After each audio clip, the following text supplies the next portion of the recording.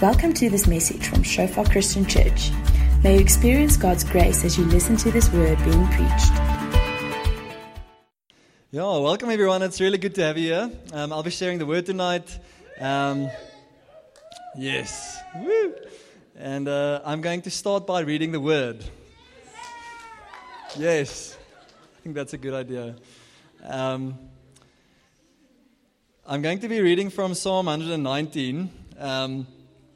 Psalm 119, I won't read the whole one, because maybe we should.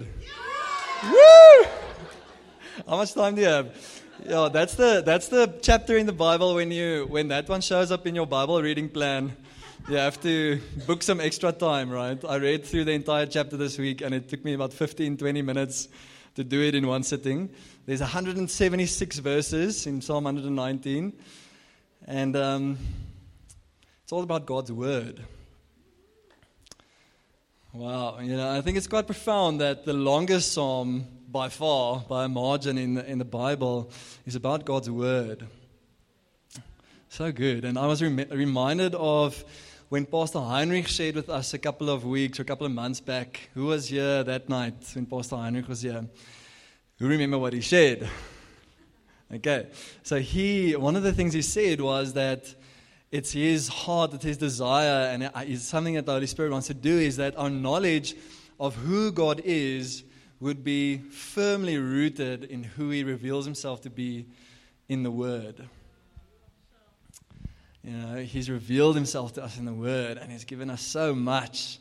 And that our picture, when we think of God, that would actually be aligned to who He shows Himself to be in the Word. Because that's who He truly is. I think a lot of religions, they give some leniency and some space, and it's okay to kind of, just picture a God that fits, that feels comfortable, or that ticks the boxes for you. But the fact is that God exists independent of our thought, right? He is real, and He is someone, and He has a character and a nature. And it's good to align our believing and our thoughts to who He really is, isn't it? Good, okay. So I'll be reading from the English Standard Version. That was a close call. Version, the ESV. I don't have slides because when I do that, I end up spending more time with the slides than the actual prep of the sermon. So forgive me. And family time. So the ESV, I'm going to be reading from. I'd love it if you can follow, if you have a Bible, or if you have the Bible on your app, on your phone, you can select that version if you want. And I'll be reading from verse 97.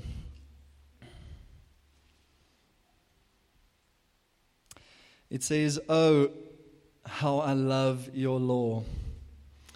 It is my meditation all the day. Your commandment makes me wiser than my enemies, for it is ever with me. I have more understanding than all my teachers, for your testimonies are my meditation. I understand more than the aged, for I keep your precepts. I hold back my feet from every evil way in order to keep your word. I do not turn aside from your rules, for you have taught me. How sweet are your words to my taste, sweeter than honey to my mouth. Through your precepts I get understanding, therefore I hate every false way. Your word is a lamp to my feet and a light to my path. I have sworn an oath and confirmed it, to keep your righteous rules. I am severely afflicted. Give me life, O Lord, according to your word. Accept my freewill offerings of praise, O Lord, and teach me your rules. I hold my life in my hand continually, but I do not forget your law. The wicked have laid a snare for me, but I do not stray from your precepts. Your testimonies are my heritage forever, for they are the joy of my heart. I incline my heart to perform your statutes forever to the end." And what really challenged me when I read through this psalm this week, when I read the whole thing in one sitting, was he talks, David writes over and over and over in this psalm about God's law, about his precepts, about his rules, about his statutes, about his testimonies. And I was thinking of how those words, how palatable they are in our society these days. Rules, precepts. We don't really use that, I guess, precepts and statutes, but rules and laws. In a society that is so hungry for freedom, but often searches for it in the wrong places, there's a rebellion towards rules and laws, right? We feel like it controls us. We feel like it limits us. We feel like it, like stifles our expression of who we are. And I was challenged by what is my disposition towards rules and laws and God's rules and laws. Because if we say that He is Lord, that means that He is Lord. That means that He has set some laws, He set some rules, He set some ways of doing things that flows from His character, and His heart in that is for us to prosper, but it's going to often mean that we choose things that are against our immediate will and what the flesh wants. But He is King, He is Lord, and if we call Him Lord, then we have to submit ourselves to His rules and His law. But I was just challenged by how would this, if I had to share this with some of my colleagues, I would have to use some other language, for them to be open to it, because, I work with a client at the moment, and they've just relaunched their brand, and the essence of their brand is, we are a rebel in the market. And I was just like, that is so telling. They're probably going to do very well because it's going to resonate, because we want to be rebels. We don't want to be limited. We don't want someone else to tell us what to do. And I was so challenged by David's attitude toward God's word and His laws and His precepts, because not only does he receive it, not only is he receptive to it, he longs for it.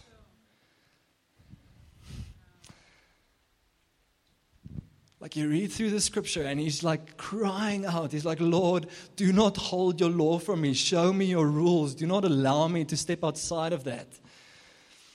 And not only is he hungry for it and desperate for it, but he attributes all of his success to it. He actually says in part of that scripture, like, I am successful only because of your word and because of what you have taught me. Do not let me be found outside of your word. Do not let me be found outside of your principles. The things that you teach, Lord, show it to me. Do not hide it from me, but reveal it to me. Help me to internalize it. Help me to eat it. Help me for it to become part of who I am and change me from the inside out. And there's just such a desire. There's actually there's a fear of being found outside of that. There's an anxiety of, Lord, what would happen to me if I was separated from your word, from your law, from your rules? And that really challenged me, that this guy who's got so much influence and so much power, so much success, at that time probably the biggest domain in terms of his kingdom on the earth. And he's like, Lord, I'm hungry, I thirst, I desire, I need to be close to you and your word.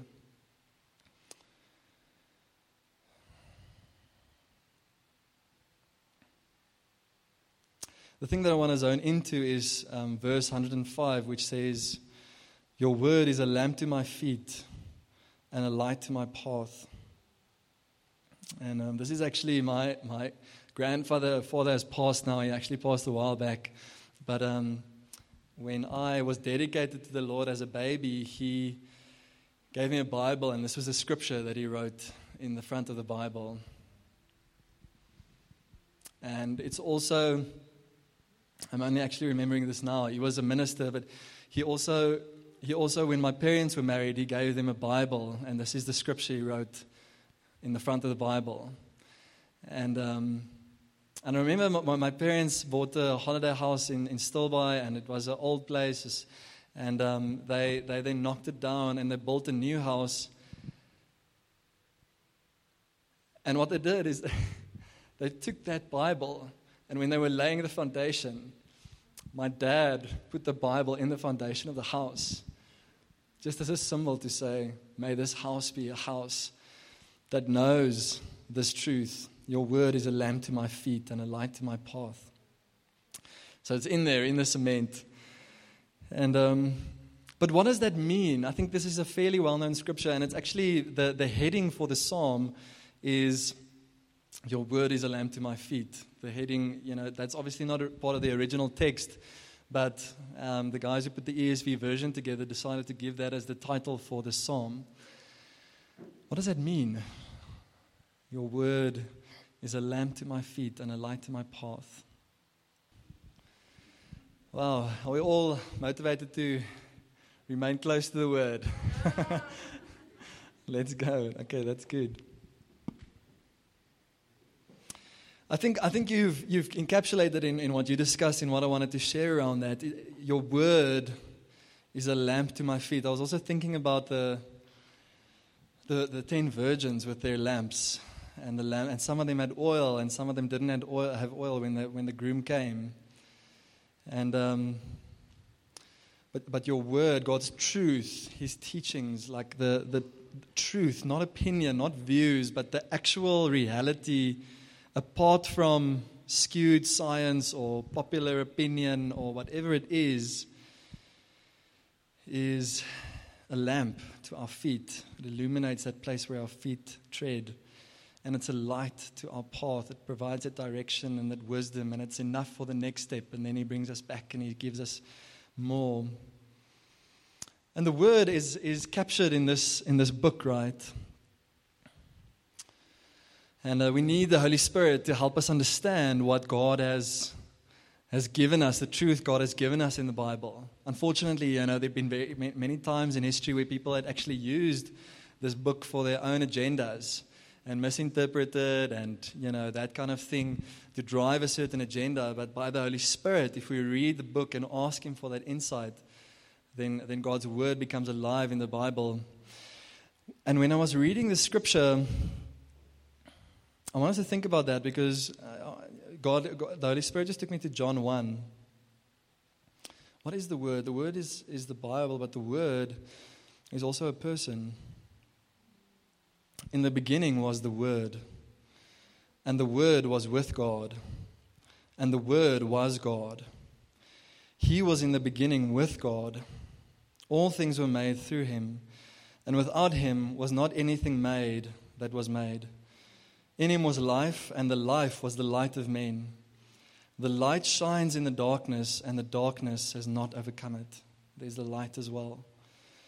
There was a man sent from God, his name was John. He came as a witness to bear witness to the light, that all might believe in him. He was not the light, but came to bear witness about the light. The true light, which gives light to everyone, was coming into the world. He was in the world, and the world was made through Him, yet the world did not know Him. He came to His own, and His people did not receive Him. But to all who did receive Him, who believed in His name, He gave the right to become children of God, who were born not of blood, nor of the will of the flesh, nor of the will of man, but of God. And the Word became flesh and dwelt among us, and we have seen His glory, glory as of the only Son from the Father, full of grace and truth.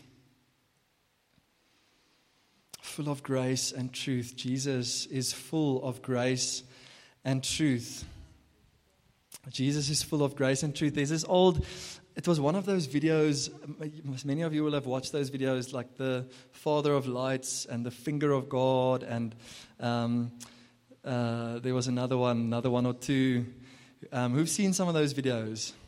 Who remembers that old Dutch pastor that just said, truth is not a teaching.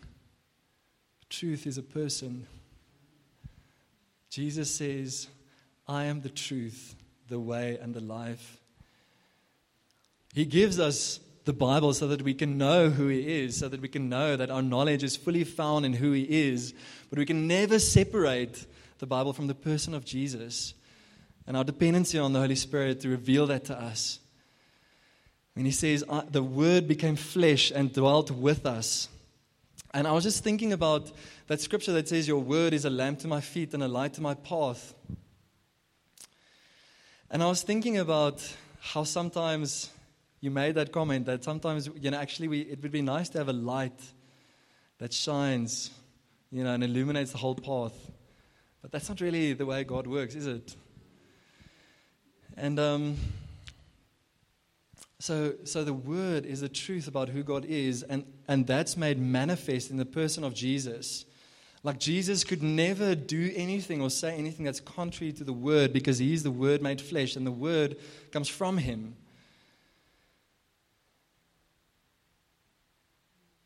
And so the Word is not just that truth, but the Word is with us because Jesus is called Emmanuel. Lauren had this revelation once, and she said, sometimes we just want a manual, but God hasn't given us a manual, but He's given us Emmanuel, right? He's given us a manual in a sense in the Bible, but sometimes you want like a practical step-by-step for this specific situation. You just want to know that then, and then you go there. But Emmanuel is God with us, and we went away just for the night last night as a family. We went to Magaliesburg, and we were sleeping over there last night, and we prayed for this place. It was a new place that we normally, when we stay at a place we don't know, we just pray and consecrate the space to God, and so we did that last night as well. And then Benjamin, something was up, but he couldn't sleep, and he was really upset. And for quite a while, and this is where the guys who don't have the gift of discernment are like, thankful for that, because you can just sleep through all the other stuff that's happened there before.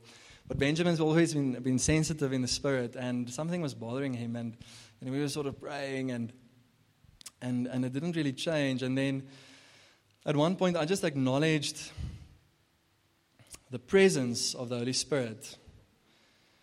And he became completely quiet. And he fell asleep immediately, and he slept through to the following morning. And it's the Word with us. It's the truth with us. It's not just about knowing it in our minds, but it's knowing that the truth is also found in a person. That person is with us always. And the Holy Spirit is committed to reveal all truth to us. And I was going to share a different story, but my wife encouraged me to share about my work, so I will. In my journey with the company that I'm at now, I studied finance, and then I worked in audit, and then I joined this company that I worked for now, which initially I thought was more of a classic management consulting company. And then when I started to work, I thought, this feels a lot like a training company.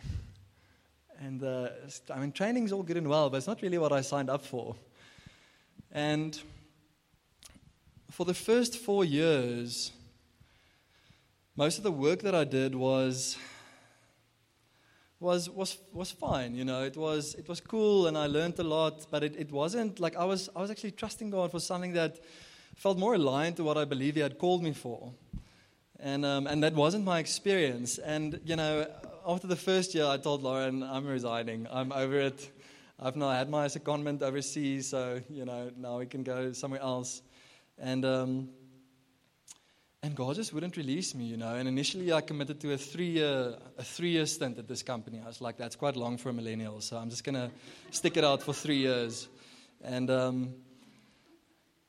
but the lessons God taught me in that period, His Word is a lamp to our feet and a light to our path. I want to see the full picture because I know I'm called for this, and I want to plot out the different things to get there because that's how it works, right? That makes sense. And it just didn't always make sense. But I remember at the end of the first year, God says, okay, now I want you to focus a little bit less on your calling and a little bit more on serving your boss. It's like, okay. And so for the next 2 years, that whenever I prayed about work, that's all God said. I want you to serve your boss's vision. And I won't entrust your own vision to you or my vision for your life in this area before you learn to serve your boss's vision. And that was quite a hard lesson to learn, but that was, Your word is a lamp to my feet and a light to my path. It's not just knowledge, but it's Jesus in that moment interpreting the Bible and giving me practical wisdom applied in that situation.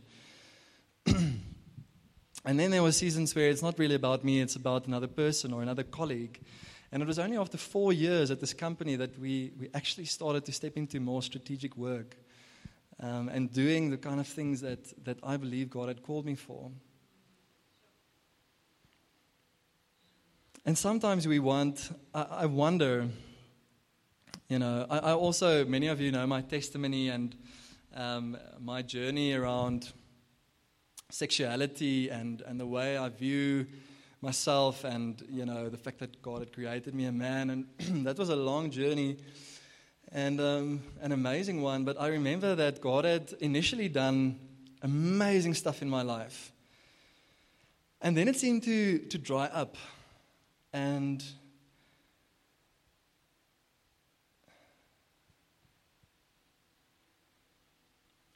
I seemed to get stuck, the progress wasn't as much, and the freedom didn't come so easily, and I actually stumbled, I actually went back to that stuff briefly, and it was really hard for me. But what I learned out of that situation was that I had been walking with God,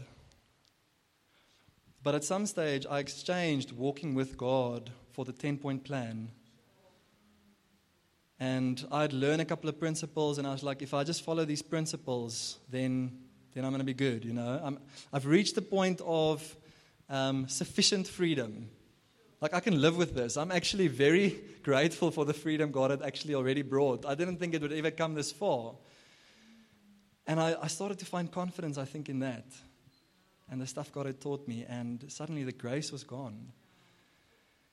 And He invited me back, and He said, No, you've never learned enough. You've never equipped enough so that you can walk without me.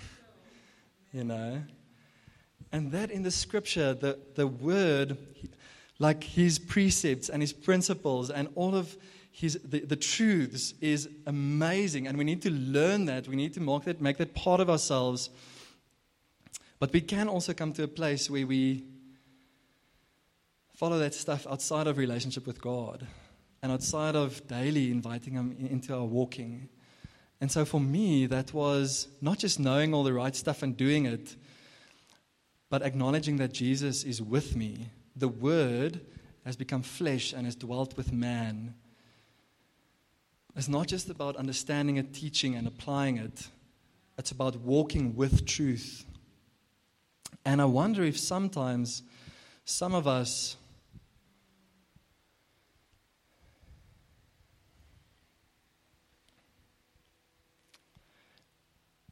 we would, if we had to choose, I wonder, if we had to choose, if we could see the whole path, or if we could choose to have the light as our companion, what would we choose?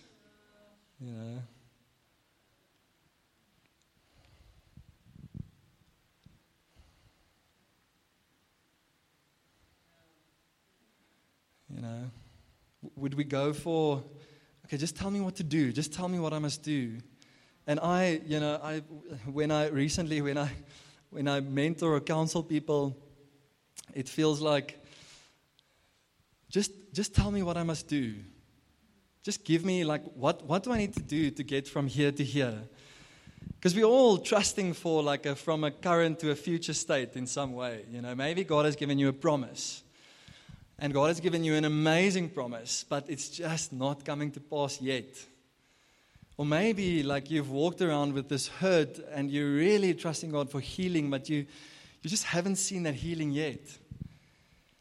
Or there's a job opportunity that you're desperate for, or a life partner that you're trusting God for. And your question is, what do I need to do to get there? And I get that because I'm there often. So I'm not sharing from any other place. But I don't think that is the right question. I think the question is, will you take His hand and walk with Him? Will you invite Him into that space Will you allow the light of His truth to shine into that place rather than a manageable plan that I can execute that will get me from A to B? That just, in my experience, that just really disappoints. And even if it yields short-term results, it usually fades after a while. And I think the reason often why God doesn't give that to us is because we would then grab onto that. We would grab onto that. And He's like, no, grab onto truth. Grab onto the Word that was made flesh and walk with Him.